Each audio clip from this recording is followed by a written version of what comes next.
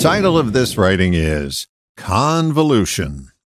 The grasshopper, during a phone conversation one day, interjected, "Let's convolute so we can understand it."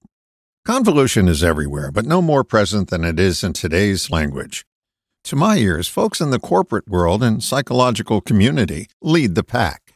What the heck are they talking about? There are more new labels coming out every day, and it's hard to keep up. The reason it's difficult to follow along is because hardly anyone is saying anything understandable. Yet they use a bevy of buzzwords to say nothing. Please don't confuse this with trade talk. People in certain professions use words that would make no sense to someone outside the profession. Take the military, for example. In the U.S. Navy and Marine Corps, the word geedunk means candy or sweets, or the place where you buy them. Get me some geedunk over at the geedunk. If you're a sailor or a Marine, those words have meaning. Convolution means what you're saying means nothing to no one, including you.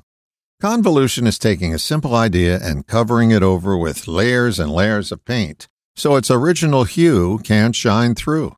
The essence of what you're attempting to communicate has too many layers of distortion between you and whom you want to communicate with.